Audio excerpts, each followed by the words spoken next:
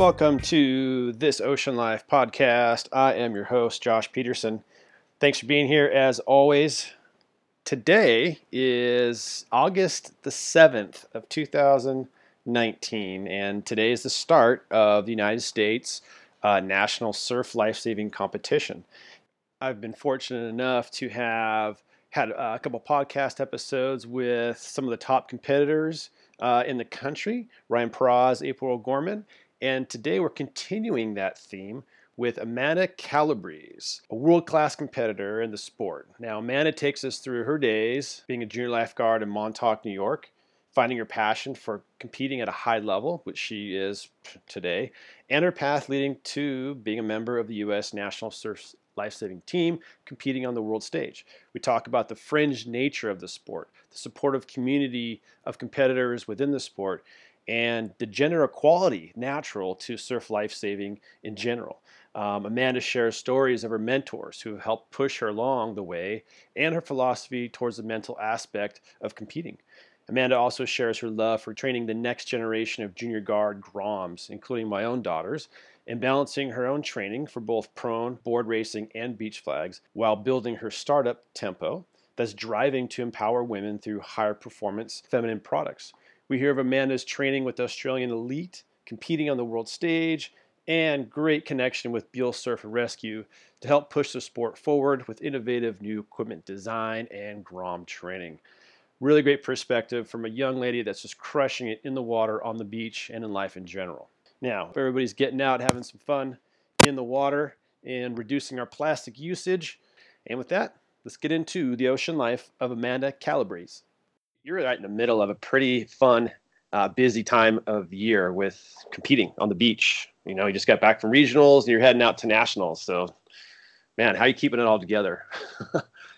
I mean, honestly, every summer is like this. It's always crazy. I grew up on the East Coast and we have so many competitions, maybe not as many as California, but it's just there's always that balance between working super, super hard and racing super, super hard all summer. And I'm not doing the same work that I usually do when I'm home on the East Coast, but Mm, just keeping busy is kind of the norm. yeah, yeah. So you've been at in this routine for many years, so you're used to it. Many years. I got my first job at 13 years old, and I started juniors when I was 7. So the two have kind of molded together. And so, Yeah, yeah. How cool. And especially, I mean, so how many years have you been at this, like competing on the beach? You started when you're 7. I mean, is it what? It's been 15 plus years? yeah, so I'm 21. So, Yeah, yeah, that's killer. That's killer. So like starting with today, like we're just talking about regionals, or here, for folks listening, here we are in California, and every summer there's regional competitions between different beaches competing, and the lifeguards, the higher level folks, and we just had that last week, last Friday, and down in Carpinteria, kind of near Southern California, and I was down there with my children, and you were down there. So how did it go for you competing? it was amazing. I've always wanted to come out to California regionals, even as like a little East Coaster. And it was amazing that this year it really lined up. It just made sense. I mean, I'm living in San Francisco. I just moved to San Francisco after graduation. I've been spending a lot of time with the kids in Santa Cruz, and so not only did this year just kind of line up with where I was living, but it also kind of lined up with where my community is at the moment. And Mm, so it was right. It just was the right thing. I drove down and worked with the kids a little bit on the Friday before. And then Saturday was just awesome. I mean, some of my closest friends in my entire life are from LA County or Cal State, from Newport Beach and Santa Barbara and Santa Cruz. And so it was amazing to show up there and everyone be like, wait, what are you doing here? And then be like, oh, wait, you live in California now. That was mm. really cool. And these are people who you have these friendships with from competing like on the national scene. So you being on the East Coast, these folks you mentioned being on the West Coast, you would like connect once a year or something in nationals, but now here you are in California. Oh, yeah, yeah. I mean, I've been going to the Nationals since 2009, and I mean, I made my first junior national team in 2014, and every year those friendships have become stronger and stronger. So that's with people like Jenna Solberg and Kelsey Cummings and Hayden Hemmons, people that I raced with abroad and get to see at nationals every year. And I don't get to see them that much during the year, but you get a pretty strong bond when you race overseas together. And so that's pretty unbreakable.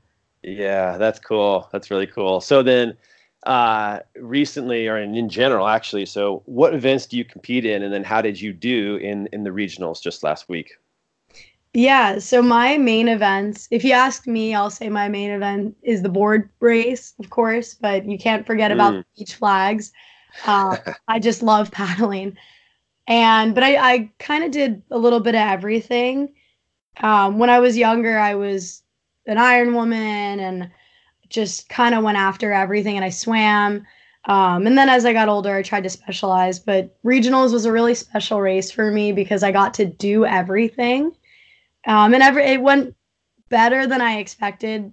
Honestly, if I'm being completely honest, I've been working my butt off in the city, and so I was very, very pleasantly surprised that Yeah, paddling a board and paddling a ski was kind of just like jumping right back on a bicycle. And so I took the win in flags, which was really exciting.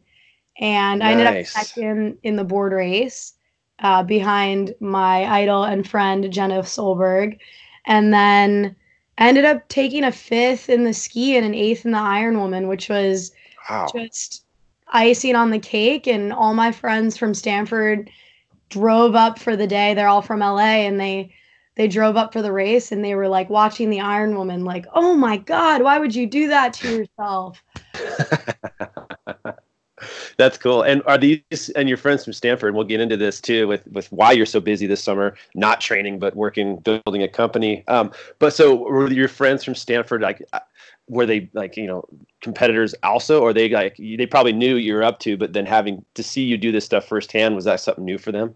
So new for them. I mean, some of them did high school sports, but none of them were collegiate athletes. And Yeah, they'd always known what I was up to. I always talked about it in passing at school, but it was kind of never my focus. yeah, And they had always like known what it was and whatever. But this was the first time that they actually got to see a race. right, And they were just in awe. They were like, this is what you do? yeah. This is insane, which was hilarious. It is hilarious. And I was speaking with April Gorman last night, and we touched on this, like the fringe nature of competitive surf lifesaving. And fringe, like for the States anyway, right? Australia is different. It's a national like pastime. It's way different. But here, even like yesterday, we had here in Santa Cruz our NorCal competition, and it's just local beaches. It's 4 or 5 beaches, but it's on the Boardwalk Beach, right? The Boardwalk's this major tourist attraction,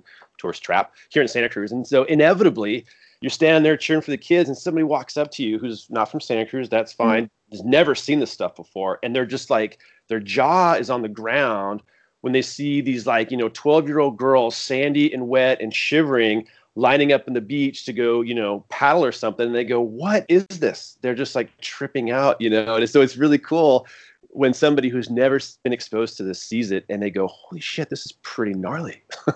Yeah, it was. I mean, I get that all the time. When we did the beach flags for the first time under the lights in Daytona Beach. So this was 2015 was the first time that they had done it in like that stadium right off of the boardwalk.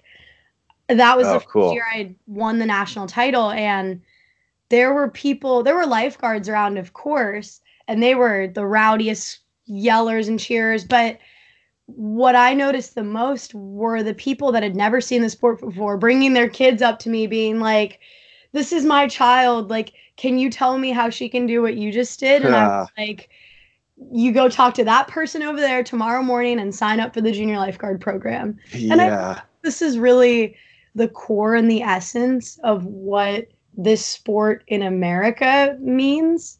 Not only to me, but I think just I always like to say that surf lifesaving is the only sport in the world with a parallel humanitarian mission. And what I Yeah. mean by that is, alongside the competitive nature of the sport, is this commitment to very humanitarian values like ocean safety and kind of accessibility for all, and that the ocean should be an accessible natural resource for all. Yeah. And that's something that I definitely have started to notice and be more cognizant of as I've gotten older and kind of stepped into that role as a junior lifeguard coach. Yeah, that's really neat. And as you say that, another thing popped in my mind too, which is like the aspect of like gender equality in surf life saving is strong. It's like even down to like this the 6-year-old Groms on up, I think to your level, it's like men and women are all the same. Everybody's cheering for each other. There's no that I can detect that I'd be interested to hear your opinion too. Like any kind of inequality or focus on one group versus the other. I mean, what do you think about that? That's so great that you mentioned that, because I've definitely taken that as one of the like one of I wouldn't call it an issue, but something that I hold very near and dear to my heart. And I think that that is partly based on the way that my parents raised me, but also that in conjunction with growing up as a junior lifeguard and a lifeguard competitor, because on the East Coast, we get sometimes very little entries into a race. Like my local lifeguard tournament, we do a paddleboard relay. And so that we have daylight because we're doing it after work, we run the men and the women at the same time. And my rookie year, we won the board race for the board relay for the women's teams. And I remember coming in and being like, Dad, I won. Like, I helped win this race. The girls and I won. Isn't that so cool? I led the board relay and I was in second the whole way and behind one of the guys and blah, blah, blah. And my dad was like, you didn't win. You still had one more boy to beat. And that was a big moment for me. I was 15 years old, and the next year I was like, you know what? I have to win this whole thing. Yeah. And I I wasn't there this year, and so um I'm not sure the girls were as like on that, like, let's beat the boys. Like I think the girls were kind of like, let's just like chill and we can like easily sweep this because we got a lot of paddlers from HLA. That was always on that. We have to win the whole thing, and all the girls would get super fired up, and it was pretty cool. Yeah, yeah, that's way cool. And so now, I mean, we're, oh, geez, less than a week really away from, U.S. National, competition, and you're heading out for that as well. Yeah, I'll head out Monday night. I'll take the red eye. Yeah, cool. So, part of what I'm curious about too is like the training aspect of for your disciplines because you have to be fast running, and you have to be fast paddling. Two very different disciplines, training regiments. You have a craft, you have your legs. I mean, first, what's your approach to training? I mean, you've just finished at Stanford. You've been in school cranking. You're now working really, you're super busy building a company. So not a lot of time in your hands. So how do you fit in training for both those very different disciplines? Yeah. Yeah, I think this is like this is where we kind of dive into like, oh my God, Amanda is so nerdy. It makes sense that she is Stanford. So when people ask me this, I always say that every summer I'll try something different, or every, winter, because I'll start training in January, I'll start easing in. And I try something different for like a few years so that the goal was always to have it optimized for when I graduated from school, because I knew I was going to be the busiest and I wasn't going to have one class in the morning and then the rest of the day to go to Santa Cruz and paddle.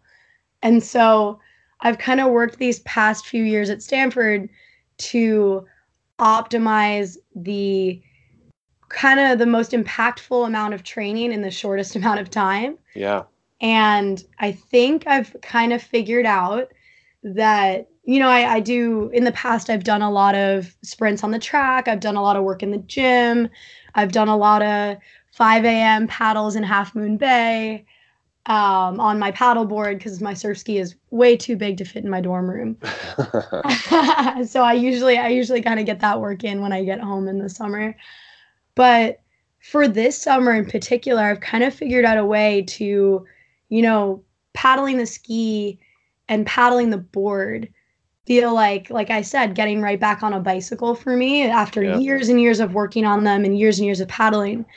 And so for this year, it's been a little bit special where I've been able to wake up every single morning. I live in the most amazing neighborhood in San Francisco, right next to a track.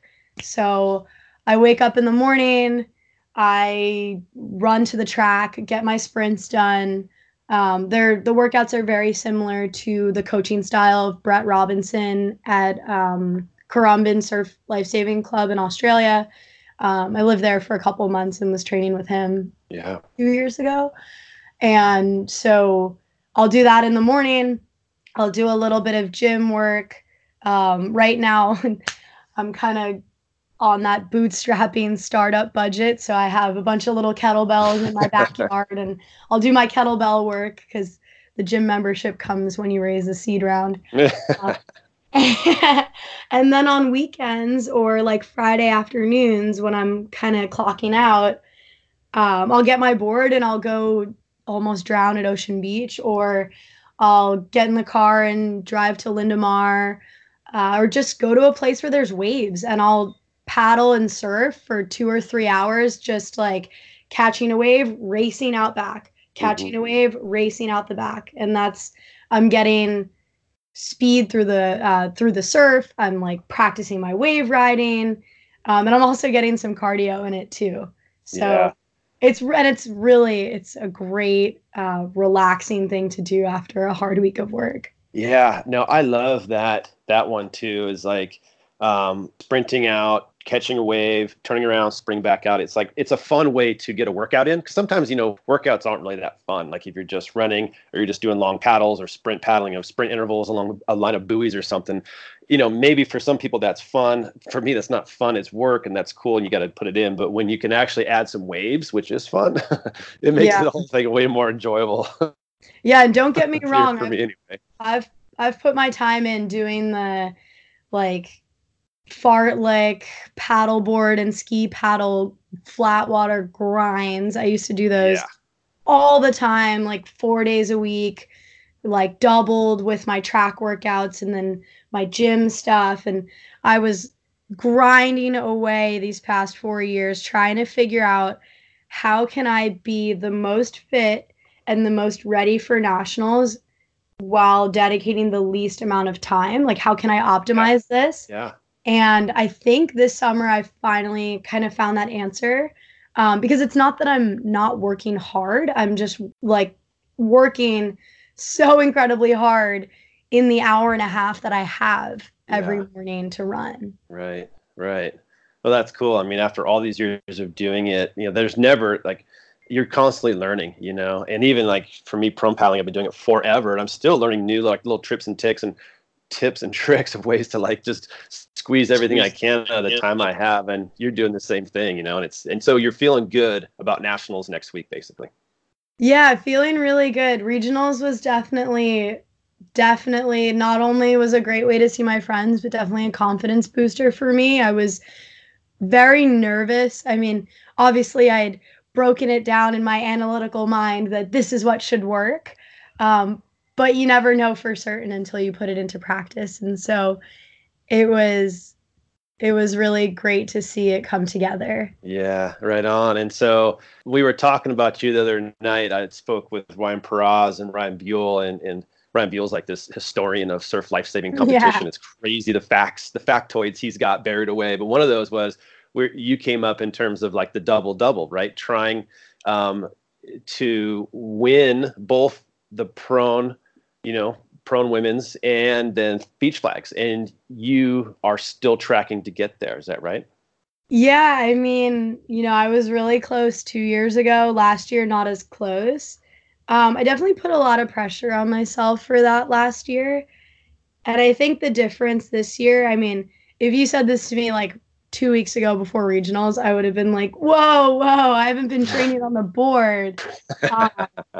But I think I'm in a better headspace to do that now. And if that's what's supposed to happen, that's what's going to happen. And I think that I take my flags extremely seriously, but I've kind of come to a point where I just love everything about racing. And so I just really love the board race. And so if it happens, it would be really, really cool.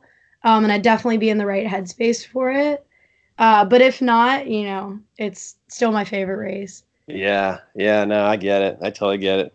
But what you're talking about too is kind of something that I'm always fascinated to get people's perspective on, which is the headspace, the mental aspect of all of this stuff. And I swear, people listening who listen to podcasts regularly, it's like I'm like a broken record, but but it's so fascinating to me personally because it's like if you're going to paddle 32 miles across the Molokai Channel, there's this mental aspect of doing that. If you're going to compete on the national level in a 3-minute board race or 45-minute hour-long sort of beach flags competition, there's a mental aspect to that too. So and now here you are talking about that, but also you're building a company. So I'm just curious, Amanda, like how you set your mind straight when you're and about to go get into one of these, these things that are super important to you. These either competing, getting through school, building a company, etc.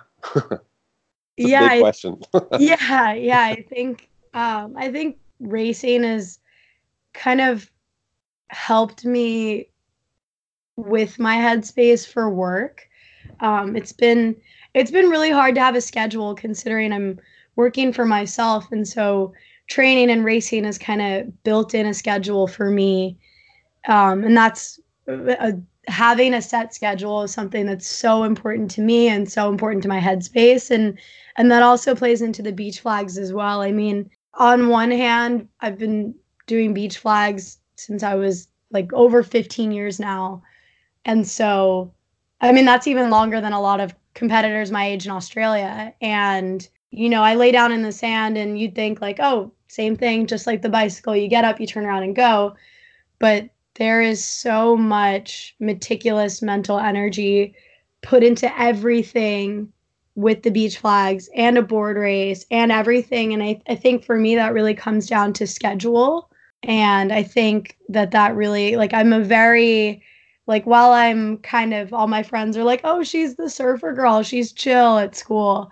Um, I think that's quite the opposite. I'm super, super organized and super, super meticulous, and that might be on the outside, but on the inside, everything is very purposeful. And I think, again, being really thoughtful is another thing that gets me into the right headspace, kind of not acting out of intention and Mm. having every action have a purpose. And I'm speaking in generalizations because all of these really apply to everything. I mean, the way that I will walk back at the end of a beach flags run is with the same intent as every word that I draft in an email. So that's your approach is you're, like you said, you're super meticulous and you're just highly focused, And so then how about, like, what's the different, I mean, even down to the point of, let's say, the board race, right? Where technique plays a big thing. It looks like you just get out there and the person who can move their arms the fastest is the winner. But really, there's a lot of other aspects to it. There's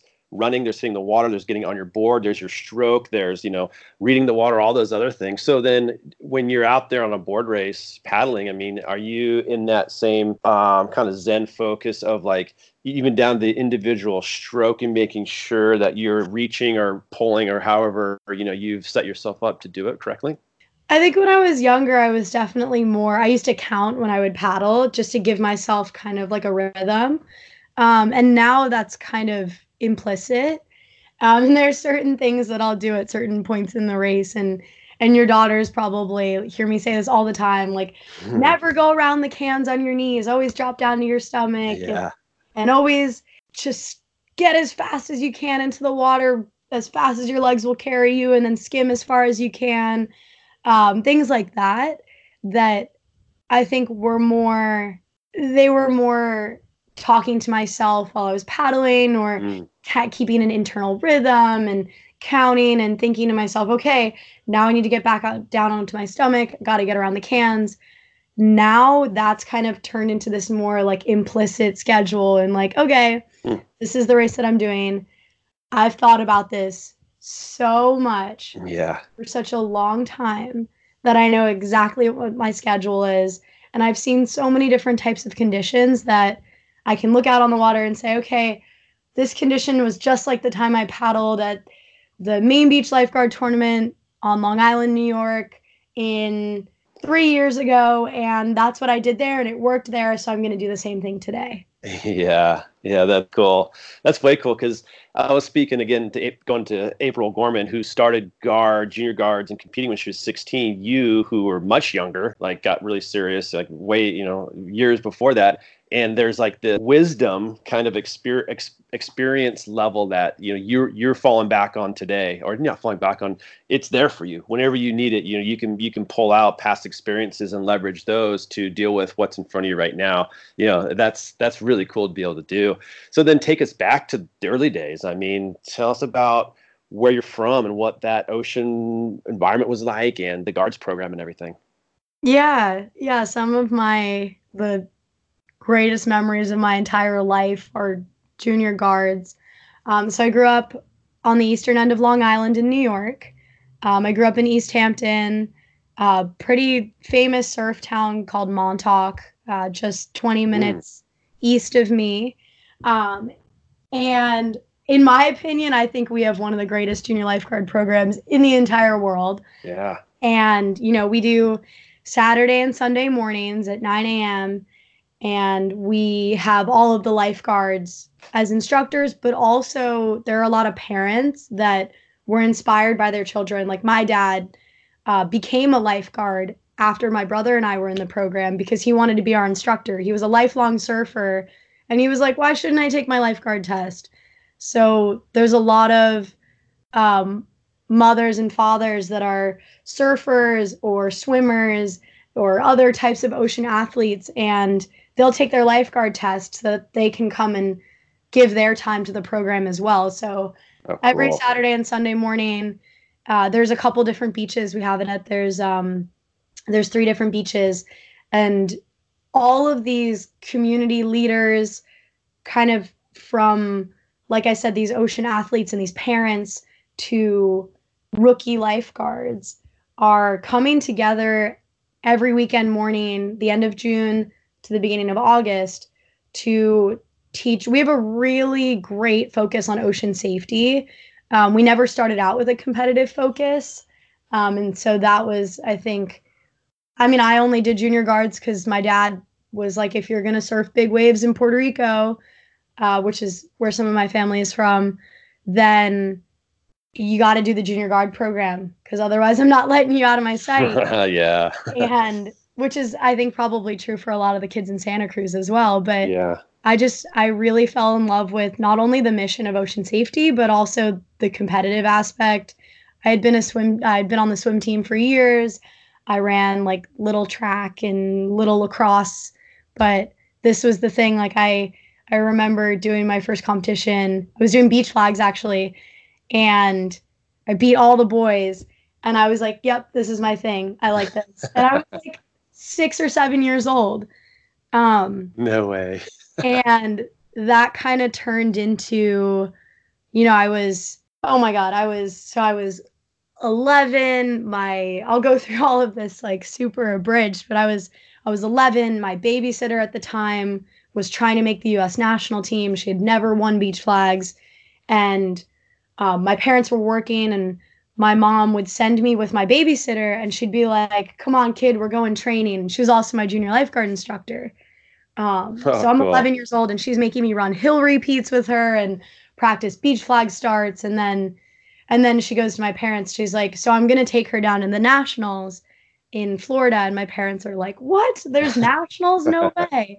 We go down there the same year that she won her first open national title and got selected to go to Japan and South Africa with the national team. I won my first C group beach flags title. Oh, that's cool. And that was a really special thing, and that kind of propelled it forward. And then that led me to a lot of other really prominent community mentors. We had the former captain of Ditch Plains, which is the most dangerous beach on the eastern end of Long Island. Tons of rip currents, the most saves always. He was the captain there in Montauk, and he was a crazy prone paddler.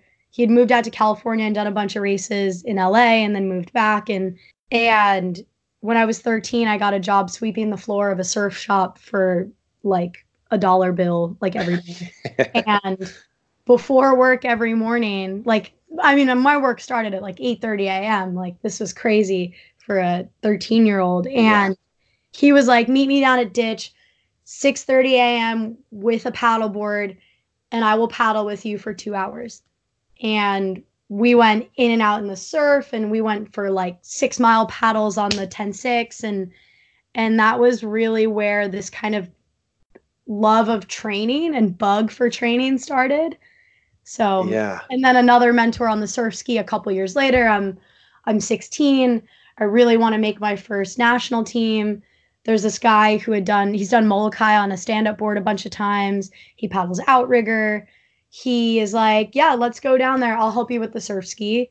And we paddled ski every like 3 mornings a week for like months, getting me ready to make the junior national team, which I did. And so we were really community focused, as you guys are in Santa Cruz. And that's not only impacted my kind of growth in the sport, but also really impacted me in the classroom as well, because there were these mentors that I had that were like, oh no, you're not going to swim practice and then paddle training after if you don't finish your homework first. Oh, cool.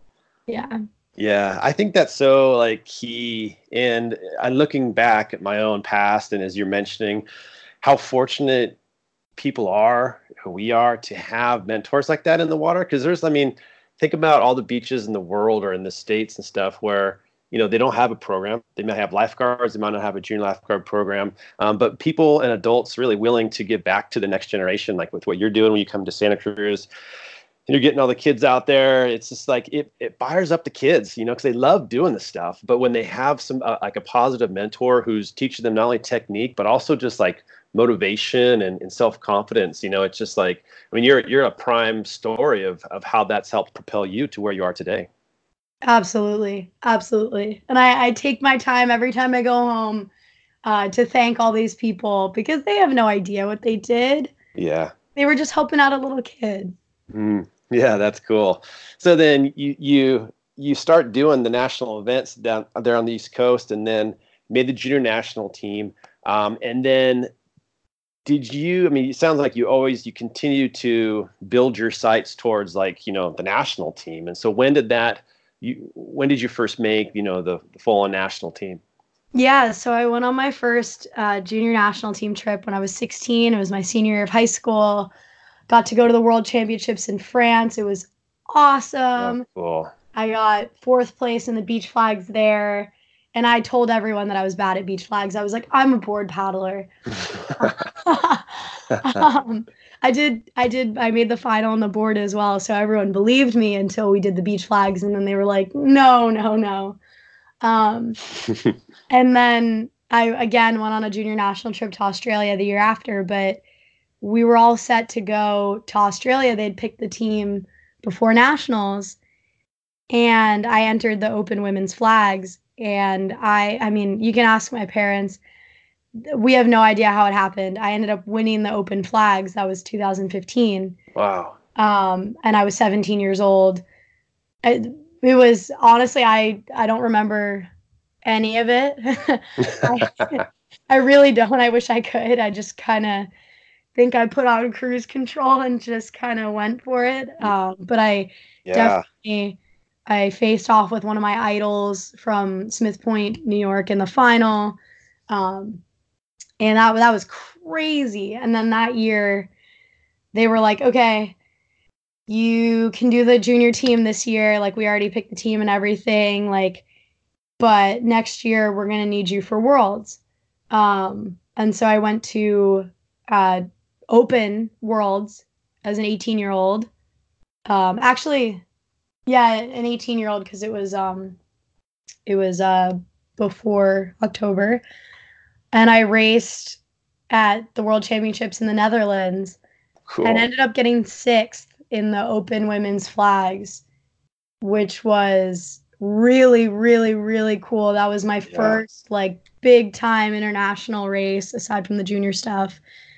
And then it just kind of, after that, I went to Japan twice. I've been to New Zealand to race. I lived in Australia last year for 2 years ago for 6 months. And yeah, a lot of really cool experiences. Yeah, that's super cool. Did you ever consider like trying to make a career out of it, like going to Australia and like, getting on the circuit and trying to make some money? I love that you brought that up because this is something that if any kid asks me, this is like the greatest thing you ever learned from surf lifesaving. This is it. So I had this conversation with my parents. I think my freshman or sophomore year of college. I wanted to take a gap year and go race in Australia, but I was 17 years old, and my parents were like, I went to college really young, and they were like, "There's no way you're going to be 17 years old by yourself running around the Gold Coast of Australia. You can go after when you graduate when you're 21." And then my parents were like, "Wait a minute, she's going to graduate from Stanford. She's totally not going to tell us about any of these crazy opportunities she might have because she's going to want to go to Australia." So we made this deal that my junior year of school, instead of going abroad, instead of going to Italy with my sorority sisters or going hiking in Chile with the geology professor, I would take the winter of my junior year off. I would go remote for half of the fall. So I actually started in the classroom for 5 weeks at Stanford and then switched everything to online, which Oh, was cool. crazy. And then took the winter off and did a lot of those professional races in Australia. And I really, it wasn't, I wasn't in the right headspace. Yeah. That's a perfect way to say it. I mean, the training lifestyle didn't really work for me. I was waking up in the morning to train. I was so tired all day. And then I would go to training in the afternoon and go to sleep. And I was like, I'm even too tired to read books, and I'm not Yeah. using my mind in a way that I love to use it. And so I ended up Yep. getting a job. It was crazy. I started working for a early stages fintech company in Sydney. So I was like 1 week on in Sydney, 2 weeks off training on the Gold Coast. That was really cool. I got some really great work experience. It was really fun. Uh, Yeah. got my first little taste of the startup lifestyle with that because I was the fifth employee. They had just raised a seed round, so that was pretty cool. But I definitely kind of gained this nuanced perspective on all of it. Like, if I'm going to do surf life saving, it has to supplement something else because it's really a magnifier. Like, it makes everything else in my life so much better. It can't be the only thing. Yeah, yeah, that's interesting. But it's like what's neat is you have the opportunity to go find that out, and because sometimes you think you know what you want, but until you go do it, you're not really quite sure. And like you, like that sounded killer. You went out there and trained, but you're like, man, there's more I want out of life. And what you've done now is you found a really cool balance. I'm sure it's hectic at times, but it sounds like what you're doing today has got that really nice balance for you. That's exactly it. And that's why I kind of describe it as this magnifier because I think one without the other, like my work life without life saving or life saving without my work life, it would be imbalanced. And so it's definitely proved itself to be the perfect balancing act or that magnifier that just makes everything better. And like I said, I am the nerdiest person ever and I love working on crazy projects and doing like crazy product design and I love building things and so maybe I could have found that in like I could have been shaping surfboards in Australia or I could have been I don't know, I could have been building things, but I needed something else. Uh, Yeah. and of course, coincidentally, I ended up working for a startup, so that definitely set me on another path. Yeah, for sure. So then when did you so talk like speaking of like building things and you've also hooked up with Buell Surf Rescue, which their core mission is to really provide equipment for the next generation of competitive surf life-saving athletes. And so how did it come to be you starting to do some work with them? Yeah, so this is actually so funny, like the power of social media, right? I mean, I was at school, I was at Stanford, my fall of my junior year. I was about to head out to Australia like 2 weeks later, and someone had told Duke, "Oh, you should reach out to Amanda Calabrese. She does a lot of coaching," something like that, or she won a bunch of beach flags things, and so Duke messaged me on Instagram and was like, "Hey, been hearing I should reach out to you. Want to set up a call or something? Like, would love to kind of get your story and whatever." And I emailed back. I messaged back, and I was like, "Why don't I just come down to the shop? I'm in Santa Cruz every morning because Oh, I surf every morning before no way. class."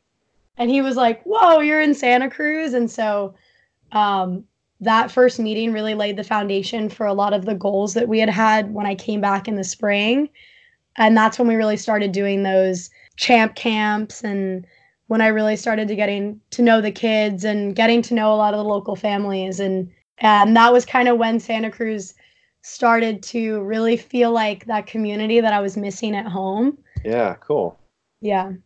That's neat. And so day to day, I mean, you come down and you spend quite a few hours with the kids doing, beach workouts, beach flags, paddle techniques, on the prone board and everything. And the kids really have a fun time and they respond really well to you. And I remember being out one day at Cal's with you, taking some pictures and just kind of being a little bit closer to watching your interaction with the kids. And one thing I noted too, I really liked was you had a really nice flow and a constant stream of like things to do, tips and techniques and everything. And it was like, it looked like you really enjoy interacting with the kids like that.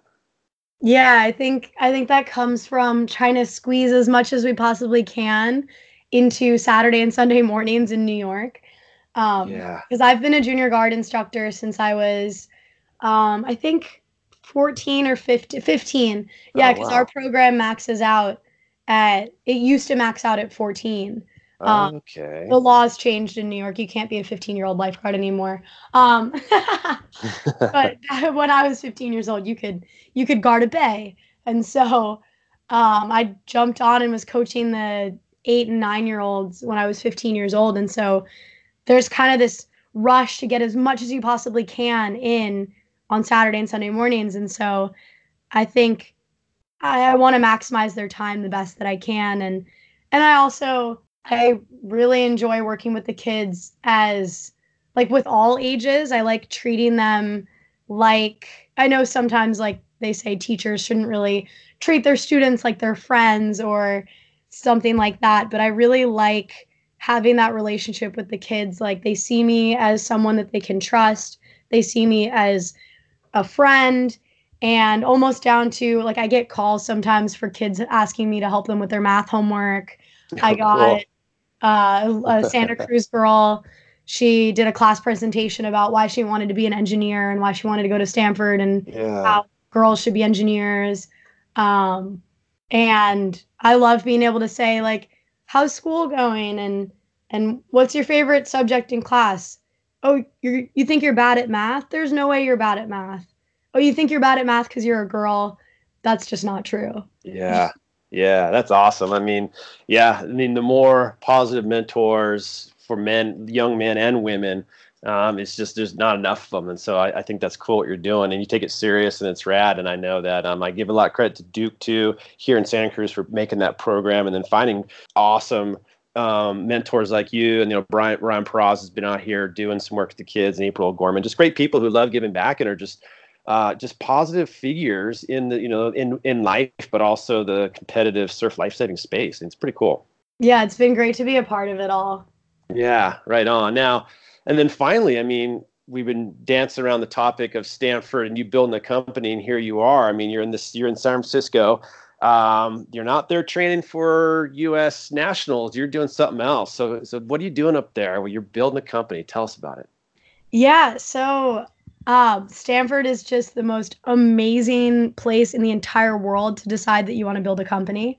Yeah, yeah, So, the fall of my senior year, my friend and I, we kind of stumbled upon this class where they let us hypothetically build any company that we wanted over 10 weeks and then present it to a panel of Sand Hill Road venture capitalists, Yeah, cool. most notorious of the gang.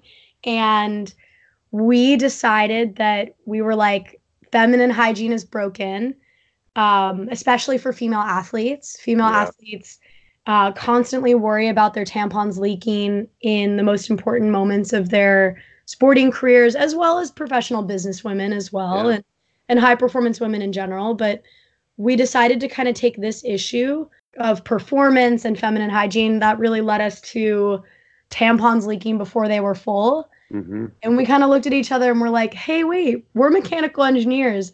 We can fix this. We can solve this. Uh-huh. And so we worked really hard to redesign the tampon, like fluid mechanically, in a way where it would be a more reliable, trust focused product, especially for female athletes and professional businesswomen. And at the end of that class, we pitched our product, and these VCs were like, go get a patent, go do this for real. And we're like, really? Are you sure? And they were like, go do it, go figure it out. And so that was December 2018, and we have not stopped working since. My co-founder Greta Meyer and I, and so we kind of worked part-time, like we did school part-time and then we did this part-time, even though both were supposed to be full-time. um, and so we grinded until graduation, and then the Monday after graduation, so June 16th, we decided to go full-time on Tempo. We got a little dollhouse in San Francisco, and we've been working out of here, going to meetings and figuring out our patent and getting manufacturers set up in Europe. And our design is completely proprietary. We're getting patents on it right now, and we're all set to launch our product early 2020 overseas in Europe while we work on regulatory stuff here. So I have just been kind of drinking out of a fire hose right now. Just my background's in mechanical engineering and product design, but this product is a consumer goods.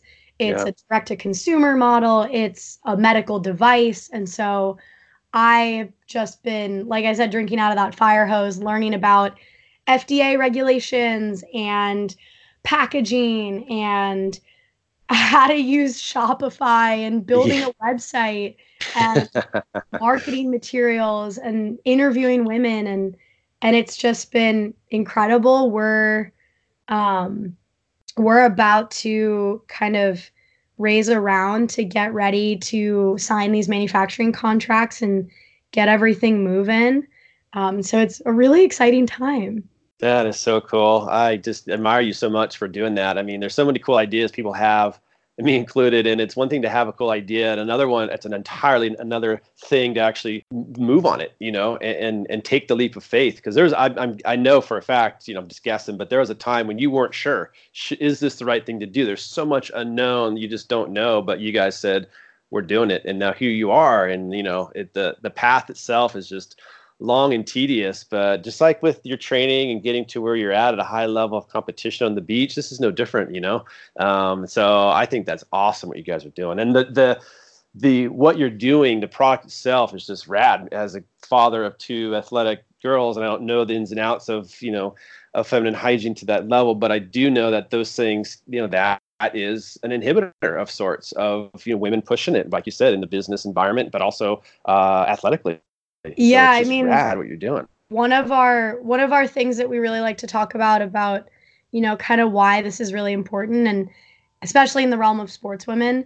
So most women that are in the C-suite, that are CEOs and COOs and leading companies and leading corporations, were either collegiate athletes or extremely high level high school athletes. Oh, interesting. And so you tend to see this drop off for girls in sports around the time that when they get their period, and they begin to have to go through puberty. And so our mission is it's really long term, right? It's let's keep these girls in sports, because we know there's a link between strong females in athletics taking on positions of leadership in business. Yeah.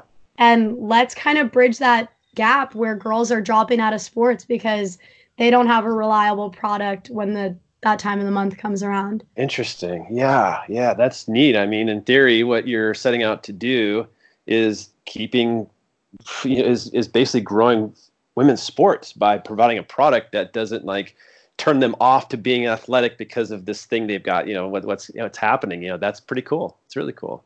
Yeah, we really like to say that we our dream is to even the playing field, and yeah, our first step is working on the tampon. Solid. That's awesome. Well, nothing but good luck coming your way. And yeah, I mean, next time you're down in Santa Cruz and you need a paddle or something, don't even worry about bringing a board. We got all that stuff here if you ever want to get in the water. And thank you so much for sharing your time and stories with us. Super inspired. I feel like paddling and working out and starting my own next phase of the podcast business after talking to you and everything. So thanks for firing me up. That's awesome. Thanks so much for having me. I really appreciate it. Yeah, absolutely. Well, good luck next week at Nationals and good luck with Tempo. Thank you. All right, everybody. Thanks so much for listening to another podcast episode. Can't do it without you. And so thrilled to have you here supporting myself and the podcast and all the guests continually. Always appreciate a positive rating on your podcast app, whether it be Apple Podcasts, iTunes, Spotify, you name it. Just helps grow the podcast and spread awareness. So thanks for that. And then any social media mentions, always super appreciative.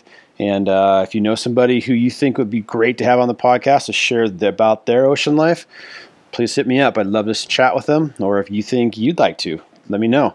Email is josh@thisoceanlife.tv. All right. Thanks, guys.